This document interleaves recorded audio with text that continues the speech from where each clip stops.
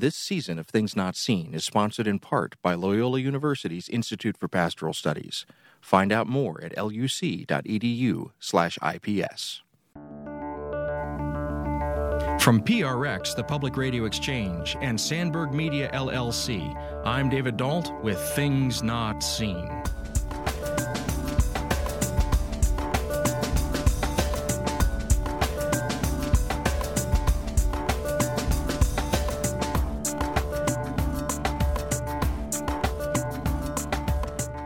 This is Things Not Seen. I'm David Dalt. We're speaking today with Professor Stephen Barr.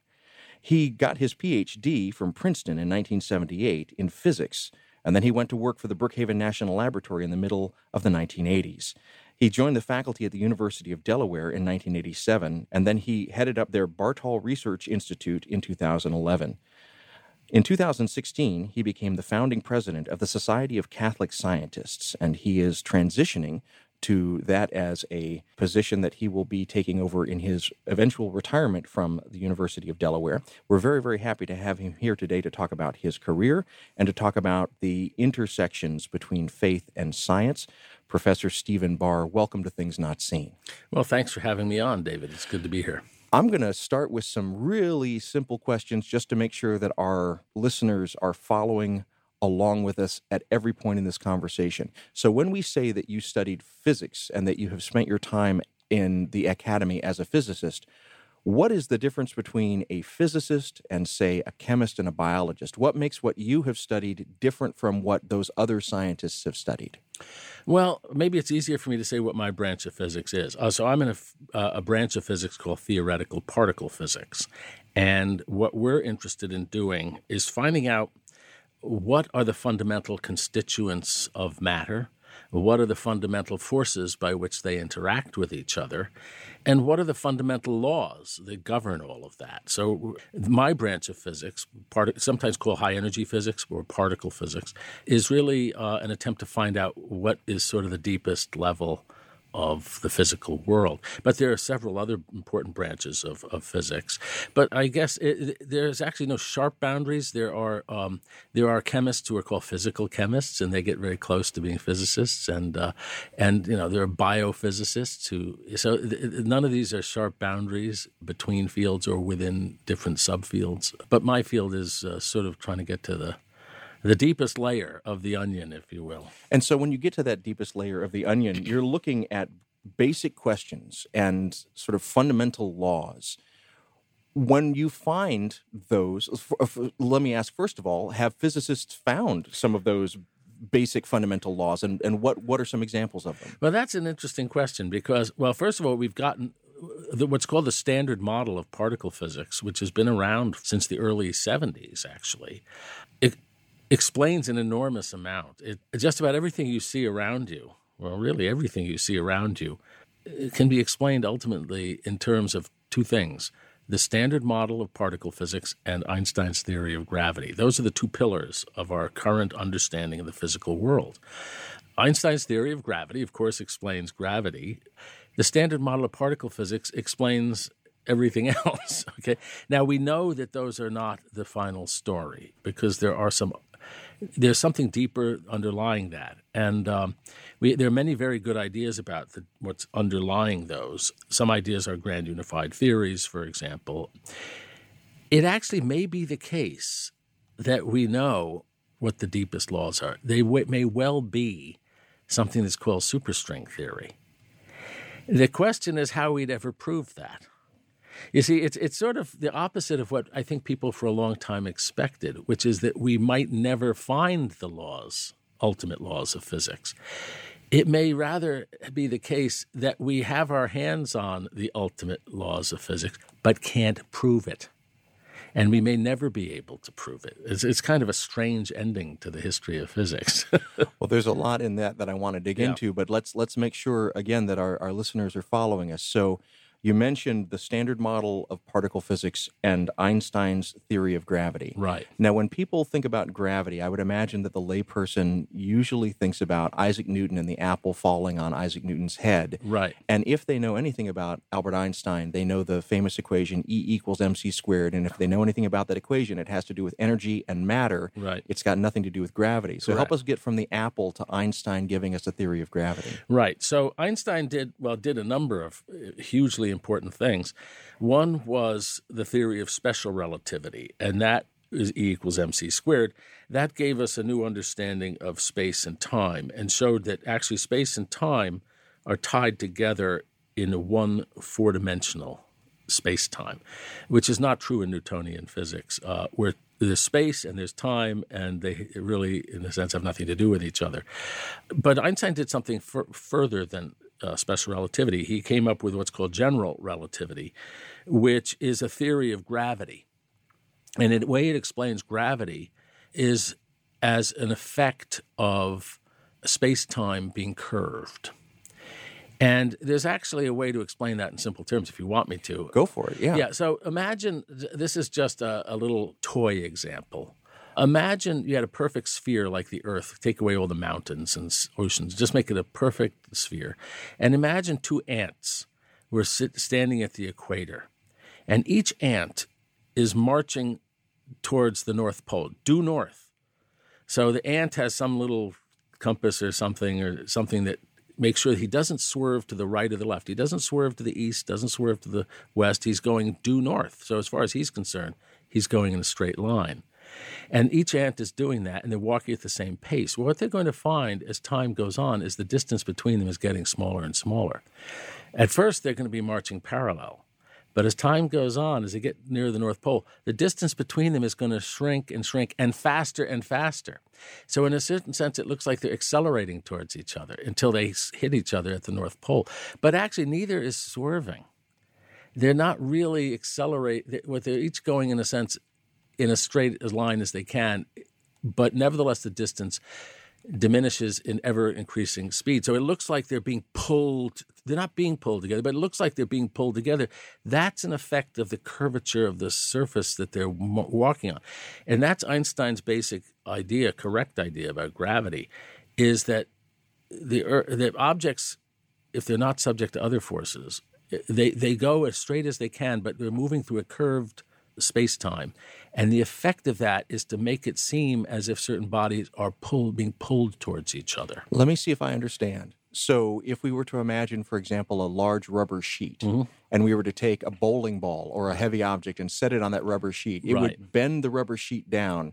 And if we were to take then a golf ball and throw it in a straight line towards that other, it would start to curve. Well, it? Yes, and if you try to draw a line and you try to draw it as not swerving, it would nevertheless bend around because it's a line drawn on a curved sheet, and it will appear to bend around. And so what Einstein gave us was a way of explaining this mathematically and understanding. Right. Well, he had the very idea that the gravity was really an effect due to the curvature of space-time, not a and that is a very different way of thinking about gravity than Newton had. And everything we know, it's a very well-tested theory. So Einstein's theory of gravity is certainly correct as far as it goes. Now, it probably is an approximation to a deeper theory. Just like Newton's theory of gravity is an approximation to Einstein. So if you take Einstein's theory of gravity and you apply it to things that are A, moving very slowly compared to the speed of light, and B, moving in very weak gravitational fields, you end up getting the same answers to very high approximation as Newton. So Newton's is a good approximation in most situations to Einstein's theory, but it's only an approximation. Einstein's theory may be just an approximation to something yet deeper, which may well be superstrength theory. Well, and so let's linger there for a second, because we've talked for a little bit about the Standard Model of particle physics. We've talked a little bit about gravity. I know that at one point, electricity and magnetism were considered to be separate things, and they were able to be brought together. Correct. And so when we say that you work on grand unified theories, part of your overall project is trying to figure out ways to stitch together things in the same way that electricity and magnetism were stitched together a century ago. Correct. We're trying to stitch together gravity and electricity and magnetism to find a set of equations, and if I get any of this wrong, please correct me, but to find a set of equations that help us explain it all. Right. And so, as you say, actually, electricity and magnetism for a long time seemed unrelated to each other. People began to realize that they had some connection in the early 19th century, that the electric currents in a wire, for example, produce magnetic fields and so forth. And then in the 1860s, Maxwell had a unified theory of electricity and magnetism. So since then, that time we call it electromagnetism. And the deeper understanding of how they're unified came with Einstein's theory of relativity, actually, which showed which gave a much more profound understanding of how how electricity and magnetism are tied together. But there are four known forces of nature. One is electromagnetism, which we now think of as one force. One is called the weak force, one is called the strong force, and one is gravity. And the weak and the strong force you don't see in everyday life because they're really only significant at subatomic distance scales. So in everyday life you don't feel them, but they're super important. So what's happened in the early 70s, people realized that there were beautifully simple mathematical structures that show how the electromagnetism, the weak and the strong force, that is the three non-gravitational forces, can be given a unified description, that they're really fragments of what deeper down was a single grand unified force. So the grand unified force, if you're at very, very high energies, or equivalently, if you're looking at phenomena at extremely small distances, much smaller, much smaller than an atomic nucleus, you would see one force called the grand unified force. But then it sort of breaks apart into these three forces when you're at low energies. But gravity is the odd man out. It's a funny thing. Gravity is the first force that anybody knew about. Cavemen knew about gravity. You fall out of a tree, that's gravity. So we've known about gravity for probably 200,000 years. And it was the first force for which we had a good theory, which was Newton's theory of gravity in the late 1600s. So it was actually the first to be understood in any depth. But it's actually the deepest of the forces, and the one that's not. It's still mysterious, actually. Whereas we have a really good theory of the other three. Gravity is still quite mysterious in some ways. So it's kind of ironic that the most obvious force, the one we thought we understood pretty well 300 years ago, there's still mysteries associated with it. And it's harder to unify it with the others. It's really quite different from the other three forces. And as I said, hard to unify with them. If you're just joining us, this is Things Not Seen. I'm David Dalt, and we're speaking today with Professor Stephen Barr. He's a lifelong physicist, also a lifelong person of faith, and we'll be digging into the intersections between those two trajectories in his life as we continue our conversation. But for right now, you're listening to Things Not Seen. I'm David Dalt. We'll be back in a moment. Things Not Seen is brought to you in part by Liturgical Press. Liturgical Press is a trusted publisher of resources on liturgy, scripture, theology, and spirituality.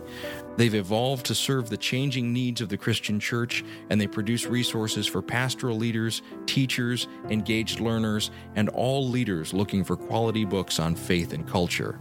Lit Press books are available at your favorite book retailer and online at litpress.org. That's litpress.org.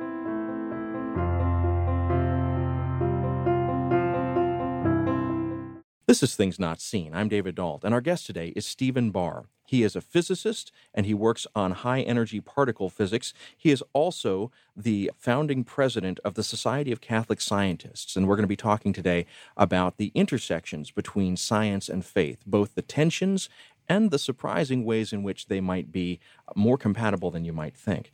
And so let's take a step back. We had a good baseline conversation about what physics is and some of the theories that you work on. But you wrote a book called Modern Physics, an Ancient Faith, and one of the things that you begin with in that book is talking about the historical antagonism, or maybe the perceived antagonism between science and faith. And you start your conversation with a discussion of materialism. Right. So when we talk about materialism, I think people may have sort of a rough understanding of that term, but what do we mean by that? Well, materialism is basically, it's the idea that the ultimate reality is matter, that really nothing else exists but matter. Everything can be explained as simply the interactions, the behavior of matter. Everything, including the human mind. And so that's more recently, the term physicalism has become more popular among philosophers, and that's really a version of materialism that says that nothing exists except that isn't ultimately describable by physics, by theoretical physics. So it's a more modern version of materialism. Now, as a person who is trained in physics, that puts you in a great position, right? Because that means that if they're right, you have the key to explain everything. Well, right. I mean, you might think as a physicist, I would like the idea that everything is explained by physics, but I think that that's obviously not true. And it is a tempting viewpoint for people. Materialism is a tempting viewpoint for people who study matter. You know, as just like if you're a man with a hammer, everything is a nail. Economists like to explain everything in terms of economic explanations. Psychologists like to explain everything psychologically and so forth. Political scientists, everything is about power relations and so on. So there's a natural occupational hazard if you're working on certain kinds of explanations of things to think that those explanations explain everything. Now, a moment ago, you said it's obviously not the case. Yes. And so as a scientist, we should always, I know that you should always be hesitant whenever anyone in a conversation says it's obvious. So help me understand what's obvious about the limits of materialism. Okay, I was being deliberately provocative there. So even before you get to things that might have religious significance, take a phenomenon as basic and as evident to us as consciousness. Take things like our sense perceptions of warmth or redness or the smell of a lilac or the sound of a flute or so. Those kinds of what philosophers call qualia, which are conscious phenomena of consciousness. Consciousness includes more than that, of course, but that can't come out of physics. And I think as physics has been understood for the last 400 years, as physics has been understood for the last 400 years, it is essentially a matter of equations and quantities that you can measure and quantities that you can calculate through equations. That's what it's all about. Now, you could have a physical system there. Imagine you're on an old Star Trek episode and you go to some planet and there's some blob of purple jelly and it's making noises and moving around. And you want to know, is that blob having conscious experiences? Well, you could know everything there was to know about the physical structure of that entity. You could know where every particle, every subatomic particle, every electric field, everything that is constituting it physically. You could know completely the values of all those quantities. But those suppose you know all the laws of physics. Nothing in those measurements, nothing about the calculations you can do from physics will answer the question of whether that thing has having any experience, has any subjectivity, has any consciousness. Let me see if I can give a very, very rudimentary example. So the children's program, Mr. Rogers' Neighborhood, there's an episode where Mr. Rogers goes to the doctor. And the doctor is going to look in Mr. Rogers' ear with one of those, I don't know the name of the scope, but one of those little things where the light shines in the ear. And Mr. Rogers asks the question that any child would ask, and that is, when you look into my ear, will you be able to see my thoughts and my dreams? Right. And the doctor says no. And that's a very simple example of what we're talking about, isn't it? That we can know all of the physical data about the purple blob, right? But we can't actually know the experience, the consciousness, right. Of the purple blob. Now, you know, someone will be tempted to say, so for example, I thought you were going to say you go to the doctor. The doctor can't tell what you're feeling. He'll say, does it hurt on a scale of 1 to 10? And you try to struggle to put into words the sensations you're having. It's not a pain exactly. It's a kind of discomfort, but it's very hard to put into words. Unless the doctor has felt it, he doesn't know what you're talking about. And he could study your body and dissect you. He could know, where, as I said, where every particle in your body, how it's moving and how it's interacting. And he would still not know that sensation. Now, some people say, oh, but we can now look into the brain and we can see things. The neuroscientists can see whether, what you're thinking or whether. No, what they're seeing is physical phenomena in your brain, which they correlate. When this phenomenon happens in your brain, that means you're bored. But they only find out you're bored by asking you, are you bored? And this guy says, I'm bored. And they say, okay, when this phenomenon in your brain is happening, this physical thing, that correlates with happiness or boredom or whatever, anger or thinking or seeing a color. But but you can't get that out of the equations, you see. You could calculate till you're blue in the face and measure till you're blue in the face. You cannot logically or mathematically deduce whether that person's actually feeling anything at all. So there were some materialists and physicalists in the 1960s, and B.F. Skinner comes to mind, Right. who wanted to deny consciousness because consciousness could not be measured in the way that you're saying. Right. You want to take the opposite tack, and you want to say, we have something in common that we share and we can talk about. A conscious experience, pain, warmth, those kinds of things. We know, you and I sitting here, we Right. know that we share those things. Well, we assume that we do, and I think quite reasonably. I mean, it's sort of insane not to.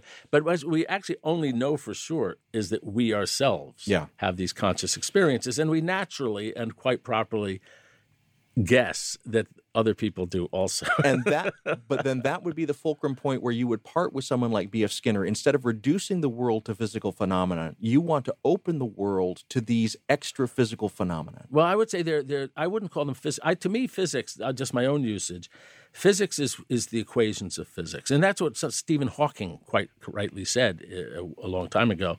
He said all that physics gives you is a set of mathematical rules and equations. So for me, that's physics. Now, a dog, I tend to think, is a material entity, but there's more to a dog, as I assume that dogs have sensations and consciousness. There's more to them than the physics can tell you about. And that's very mysterious.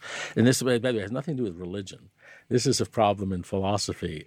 Even if you're an atheist philosophers worry about this too. Well, famously or infamously, and maybe this never actually passed his lips, but it's often attributed to Albert Einstein that he says that the laws of gravity cannot be understood for people falling in love. But that begins to speak to the kind of breaking point or the fulcrum point that we're talking about. That we can have equations that describe physical phenomenon. Right. But then we also have this entire other set of experiences, this other set of kind of human data Right. that do not fall into that category. Correct. And that's what's silly about behaviorism if it's taken too far anyway. I mean, Skinner is right, I suppose, at the level that you could observe the behavior of animals, but that you can't infer from that anything about minds. I mean, rigorously, logically, you can't draw inferences. But that doesn't mean the minds aren't there. And we know that minds exist because each of us has one. I mean, that's a very prime piece of empirical evidence. I mean, science is based on empirical evidence. There's nothing that we have more direct empirical evidence of than the fact that we have thoughts and feelings and so on. So those are facts, and we can't theorize them away. And even the fact that we're asking the questions presupposes the idea that we've Right. got. Now, from a religious point of view, it's not the consciousness that's important because consciousness, presumably, animals, even maybe down to very, very primitive animals, who know. By the way, that's a thing.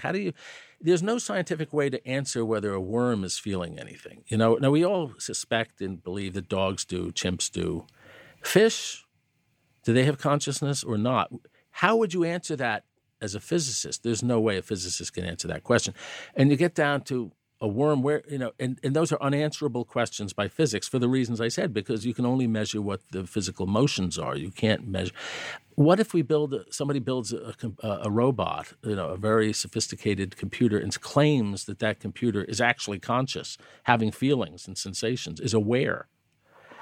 There's the Turing test, but there's really no way you can rigorously conclude anything. You could know everything that's going on inside that robot. You know its complete circuit diagram. You can know all the flow of all the electrons and so on. There's no way to rigorously conclude anything about whether it has any consciousness or awareness. But when the religious question comes in, not with consciousness, which animals have, maybe even machines might someday have, but reason and free will. What makes us special, according at least to the great religions of monotheistic religions, What makes us special, what makes us in the image of God, is that we have something which it is claimed that no other terrestrial creatures have, which is free will and reason. And that's what makes us spiritual beings. That's something above and beyond just consciousness. And that is also something that is claimed not to be just reducible to physics and biology and chemistry and so forth. That's something, but that's where it gets. Free will is much, and again, free will is something I would claim that we know we have because we exercise it. It's a direct experience of exercising a power there. I don't need to infer that. I know I have free will. And so let me make sure that I'm tracking. Yeah. So we started the conversation with trying to get to fundamental laws of the physical world. Right. And then we said, but there's a category of experiences and data that cannot be accounted for and explained by those physical laws. And Correct. so consciousness Is one. And so consciousness may be, it certainly is shared by humans, but it also may be shared in an extra-human way because animals may have it, machines may eventually have some form of consciousness.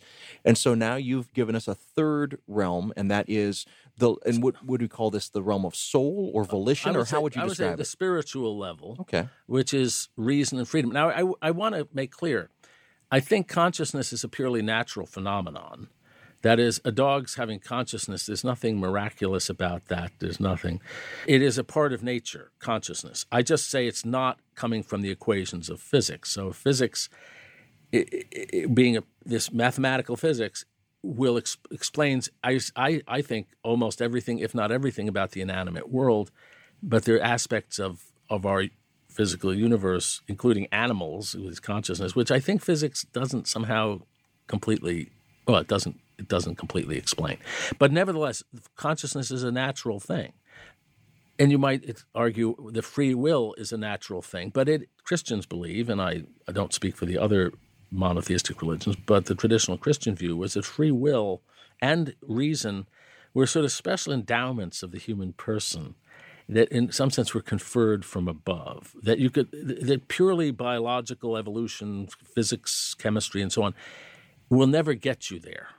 Something special has to happen to raise us to the level of the spiritual level of rationality and freedom.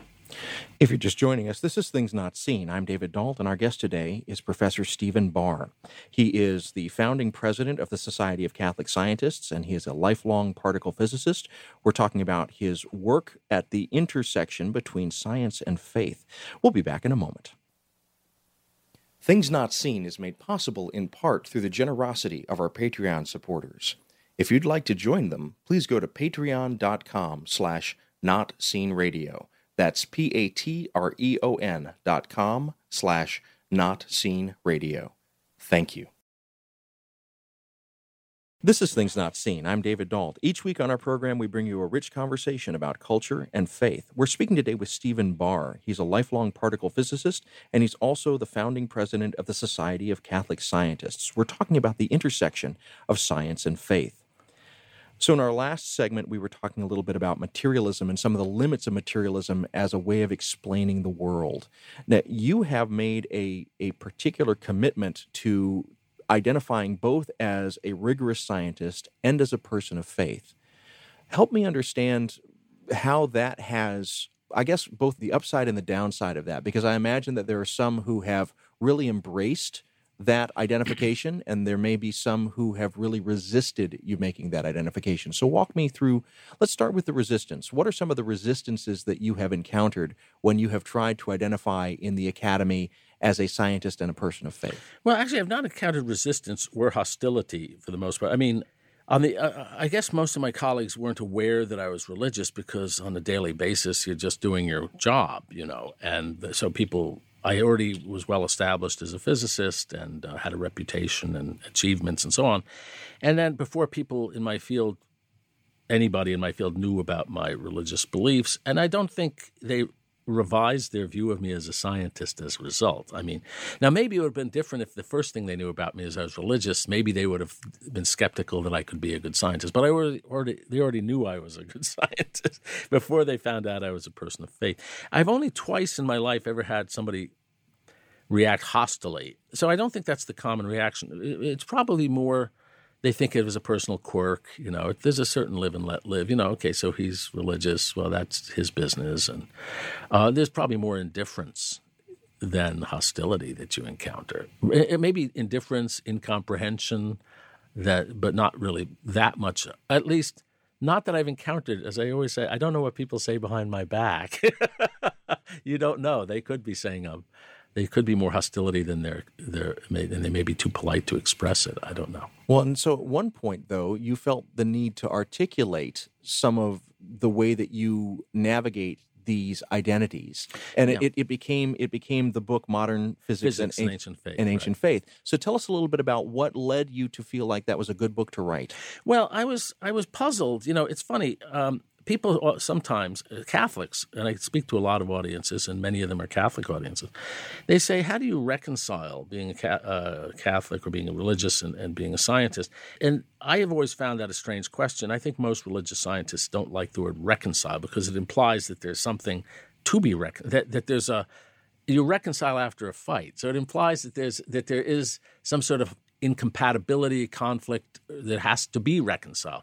And that's not our experience as scientists and people of faith for the most part. We see them as deeply harmonious.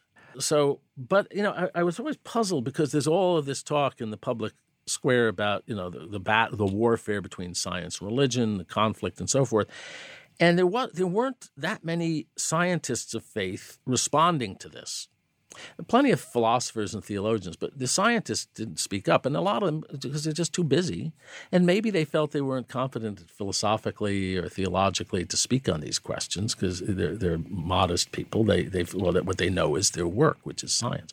But there weren't enough people, and I thought, well, if nobody else is going to say something, maybe I ought to say something, and I started writing about this back in the mid-'90s, and one thing led to another.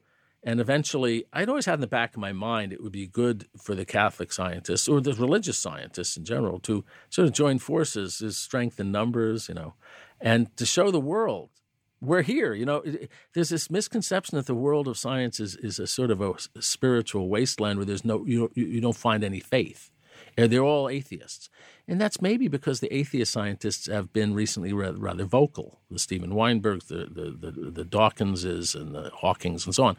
And so I thought, maybe it's time for the religious scientists to get together and show the world by our existence that, no, there are plenty of scientists out there who are believers. That's the genesis of the Society of Catholic Scientists. And you say recently, and I just want to echo that, because if we look back 100, 150 years, Isaac Newton actually wrote more on theology than he did on science. And James Clerk Maxwell, who you mentioned earlier, the whole reason why he wanted to find these unifying points was because for him that was a theological question. Right. In fact, this is a complete misconception. This is actually one of the reasons people see a conflict is that they have been sold a bill of goods about the history of science. There is a very widespread myth. It's not only believed by the proverbial man on the street, but most academics believe this.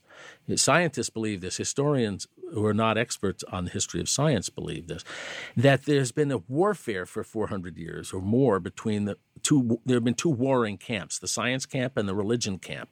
And they think of the Galileo episode, and they think now about the fundamentalists who attack evolution.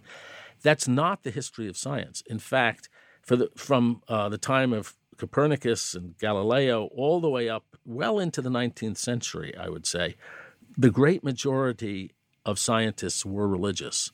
And you think of all the great founders of modern science in the scientific revolution, whether it was Copernicus, Galileo, Kepler, Descartes, Isaac Newton, Boyle, and so on, Pascal, they were all men of faith. They were all people of faith, deep faith. And as you said, all the way in the 19th century, I think most physicists, if you said who are the two greatest physicists of the 19th century, they would say Michael Faraday and James Clerk Maxwell, deeply devout Protestants. Very devout. So, but sometime in the 19th century, unbelief became much more prevalent than it had been among scientists until now. I would say religious people are probably somewhat in the minority. But even today, there are many, many scientists who are people of faith. Well, in 2016, you helped to found the Society of Catholic Scientists. So talk to us a little bit about that organization and how many members do you have, and what's the mission and purpose of it? So we started, a couple of us said, well, why don't we do this? And we started in June of 2016. That's when we incorporated. And we've grown to 1,100 and something members as of today. And you have to be, unless you're a student, we have student members, but a regular member has to have a PhD in a natural science. So it's a pretty rigorous membership requirement. And nevertheless, we've grown to 1,100 members. And the mission, there's a fourfold mission actually, but one mission, and the sort of the first mission, is fellowship among Catholic scientists. And that's important because in the academic world, people tend to keep their deepest beliefs to themselves, especially if they're afraid that they might be discriminated against based on their beliefs. And so actually scientists, even though they might be surrounded by other scientists who are people of faith, don't know that. And there's a tremendous sense, because everybody's hunkering down. And so there's a tremendous feeling of isolation. Am I the only one? You know, when I was in grad school, I could not have named any of my professors at Princeton who I knew to be religious. I couldn't have named any world-famous scientist alive at that time who I knew to be religious. So you get very isolated. And of course, there are many religious scientists I just didn't know about. So it's partly for fellowship, also to witness to the world, to the harmony between science and faith, a discussion forum for questions about science and faith, and also to be a resource for the world at large. So we hope that laity, clergy, journalists, high school students, teachers, and so on will come to our website or come to us, and if they have questions, we hope to put more and more educational materials up on our website for the wider public. So those are our missions. It's fighting back against, partly to a large extent, against this misperception of a conflict. And how has your faith affected, or has it affected, your scientific inquiry? Have you found inspiration, or have you found overlap there, or are these really two separate spheres that you just want to kind of walk together?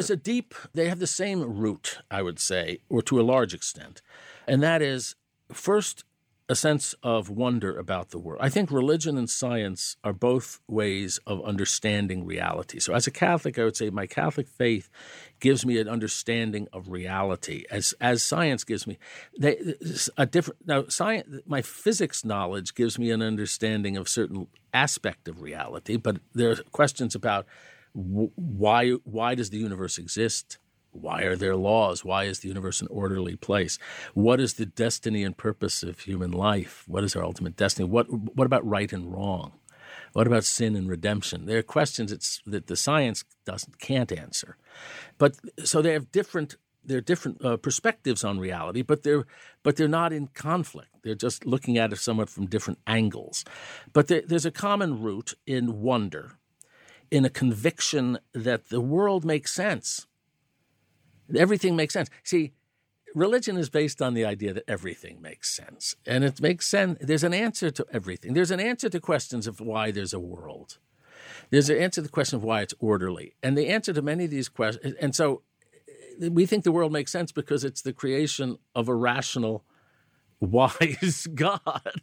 And so, so at the deepest level, there's a harmony. But in the day-to-day work of a physicist, my faith doesn't play a role in, solving an equation or coming up with a theory or something like that. Except, of course, someone of faith will be if he's living his faith, will be an honest researcher. He'll be diligent and honest and so forth. But as far as the actual day-to-day work, it doesn't come in any more than it comes into being an auto mechanic or a baseball player or a chess player, or anything else. There's the technical part of your craft. As you've helped to found the Society of Catholic Scientists, and you have seen these 1,100 sort of isolated academics begin to find one another, has that been satisfying? And what have been some of the satisfactions of that? It's been very satisfying. At our first conference, which was in April of 2017, and we only had about 300 members at that point, but about 100 of them showed up at our first conference. And it was like there was just a joy it was like, I think people felt like a fish who had never been in water before because, they were surrounded by other scientists in many different fields who were also fellow believers. And that's sort of, as we said, in the 1600s, that would have been the common experience, or the 1700s, or much of the 1800s. That scientists could share their faith and their scientific perspectives. And there was now in the academic world, your faith is put off to one side and there's a sort of a natural separation in your daily life between. But here they were in their element, as it were. And I think there was a joy and an enthusiasm for these religious scientists, these Catholic scientists, to be together and having fellowship and just being in their element, I would say, their natural element. If you're just joining us, this is Things Not Seen. I'm David Dalt. We're speaking today with Stephen Barr. He's a physicist, and he is also the founding president of the Society of Catholic Scientists. We're talking about the intersections between faith and science. We'll be back in a moment. Hey, folks, this is David. Thank you for listening, and thank you for supporting the work that I do. As you're probably aware, in addition to this show, I help produce a number of other programs about culture and faith. One of them is the Commonweal podcast, produced by my friends over at Commonweal Magazine. For almost a century now, Commonweal has staked a claim for Catholic principles and perspectives in American life and for lay people's voices within the church. Their podcast features a wide spectrum of voices discussing art, politics, religion, and civil society. Each episode offers 3 or 4 segments that amplify the pages of the print magazine and move into new frontiers. I've been a reader of Commonweal for a long time, and I'm thrilled to share this new podcast with you, whether you're a longtime reader yourself or just discovering it for the first time. You can find the Commonweal podcast on Spotify, Google Play, and Apple Podcasts, as well as on their website, commonwealmagazine.org/podcast. That's commonwealmagazine.org/podcast. This is Things Not Seen. I'm David Dalt. We're speaking today with Stephen Barr. He's the founding president of the Society of Catholic Scientists. He's a lifelong particle physicist, and we're talking about the intersection between science and faith. We have reached a point where our scientific knowledge has unlocked a lot of possibilities. Mm-hmm. So in the 1940s, we figured out how to unlock the power of the atom such that we could destroy cities. Mm-hmm. In the 1980s and 90s, we figured out how to unlock the human genome, and now we are able, with technologies like CRISPR, to begin to go in and snip and change the basic building blocks of human life and life in general. Mm-hmm.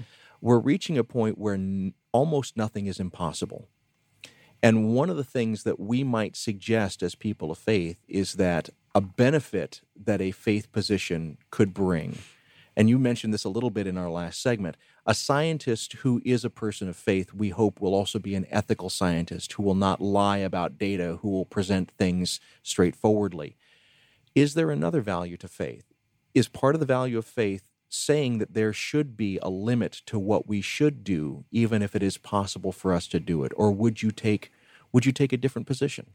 No, you're absolutely right. There are ethical and there are moral constraints on what we do. And, it's kind of funny that, for example, there was a point at which Catholics and other religious people were objecting to certain techniques of using human embryos to get stem cells. And many people were saying, there's another example where religious people are anti-science. It's not anti-science to say that there should be moral limitations.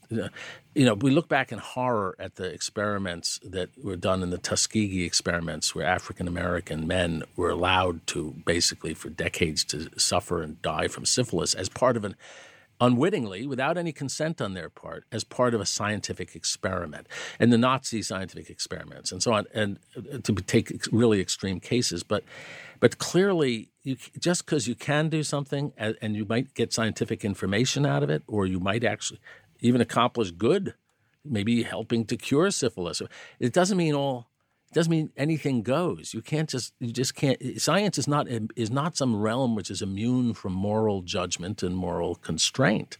God forbid that we just allow scientists to do anything because they have the power to do it. Now, I have to say our organization really isn't – there are 2 kinds of science-faith questions. One is the ethical use of science, Bioethics is an example of that. Our group sort of stays away from that because we're just scientists for the most part, though we have theologians associated with us. And scientists aren't necessarily the experts on the moral questions. And so to some extent we defer to the theologians and the philosophers and so on in talking about it, which is as it should be. Scientists are not necessarily wiser about ethical and moral questions than non-scientists. And that we're an organization of scientists. So we have no expertise, special expertise. Though we are people of faith, we have obviously share the church's moral convictions about some of these questions. But, I don't think the answer, maybe this is going beyond what you were asking, is to often a scientific development or a technical development that allows you to do terrible, destructive things can be the same knowledge that allows you to do great benefits, accomplish great benefits. So an example I heard from a famous scientist, back in the early 20th century, I think his name was Fritz Haber. There was a German chemist who came up with a process for fixing nitrogen, and it made possible the use of the development of high explosives.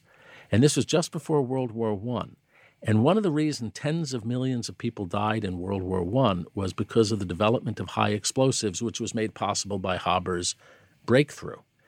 But the very same breakthrough that led to this massive murder on a massive scale also made possible fertilizers, which have been able to support the life of billions of people and improve the lives and the health of billions of people.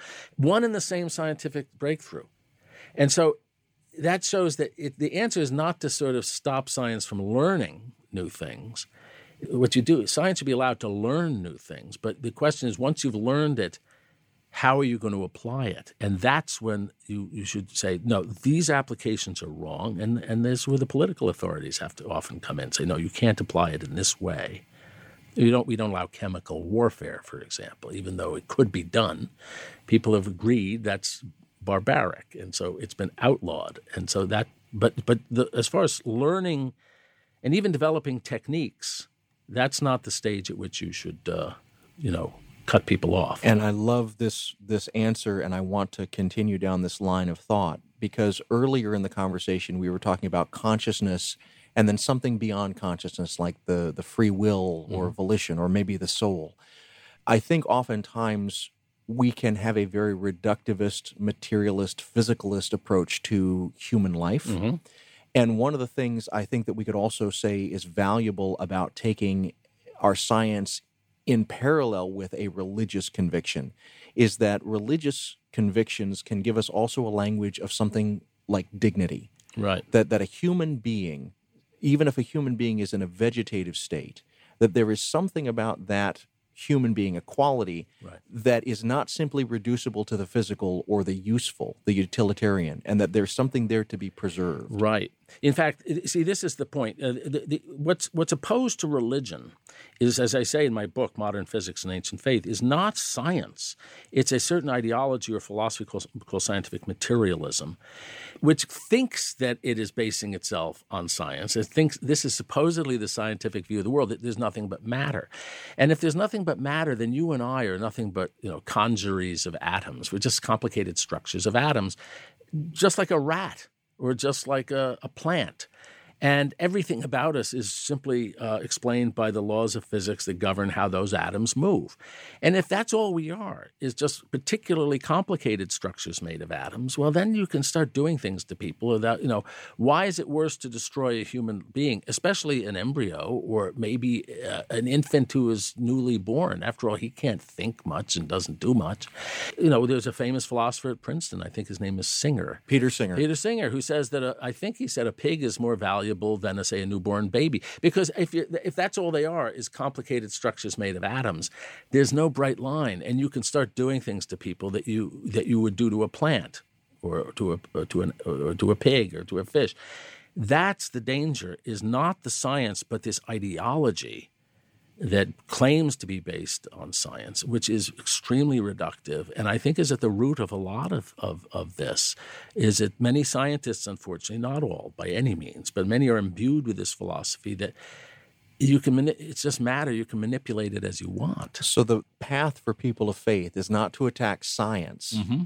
The path for people of faith is to find a way to push against this ideology of materialism that you're talking about. Correct. So how do we do that? Well, you have to make. Well, I think I don't know the ultimate answer to that, except I think people have to be aware that you can be a scientist. It doesn't logically entail that you're a materialist, and that in fact many very capable and even famous scientists are not materialists, and to break that link. And I argue against materialism in my book, and so one thing we can do is to make philosophical arguments, but also I think the witness value of scientists of faith pointing out that you can be a perfectly scientific person without buying into these reductive ideologies, that you can have a richer, fuller view of reality than that. That also, I think, will help, just the example of that. And so when we're doing this, when we're finding models for that in the public sphere, you mentioned earlier also the importance of laws. So should scientists stay out of the public sphere, or should they be lobbying legislators to try and get so how should scientists participate in the public sphere? I think they should participate by telling people what the scientific facts are, what the technical capabilities are. But I don't think, as I said, I don't think a scientist has any more expertise in the. It should be for the general public. We're a self-governing people. It should be for the society to make these judgments, not the scientists themselves, but the society as a whole, informed scientifically by the scientists.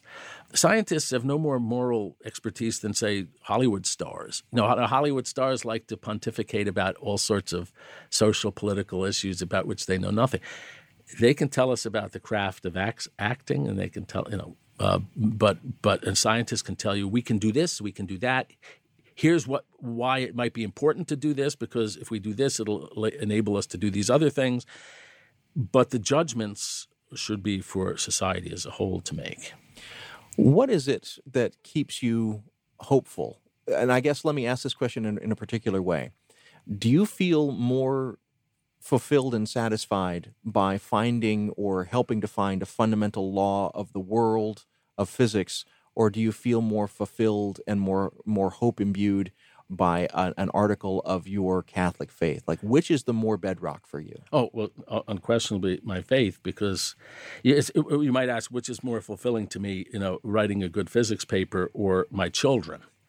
Now, my children, I remember a long time ago, our second child, when he was about one, I think he was one, got meningitis, and thank God he recovered. But at that moment, I would have thrown away my entire physics career if my son came out of that alive, because your children, your family are infinitely more important to you than your profession. So, but relationship is more important to a person than his relationship or her relationship with God.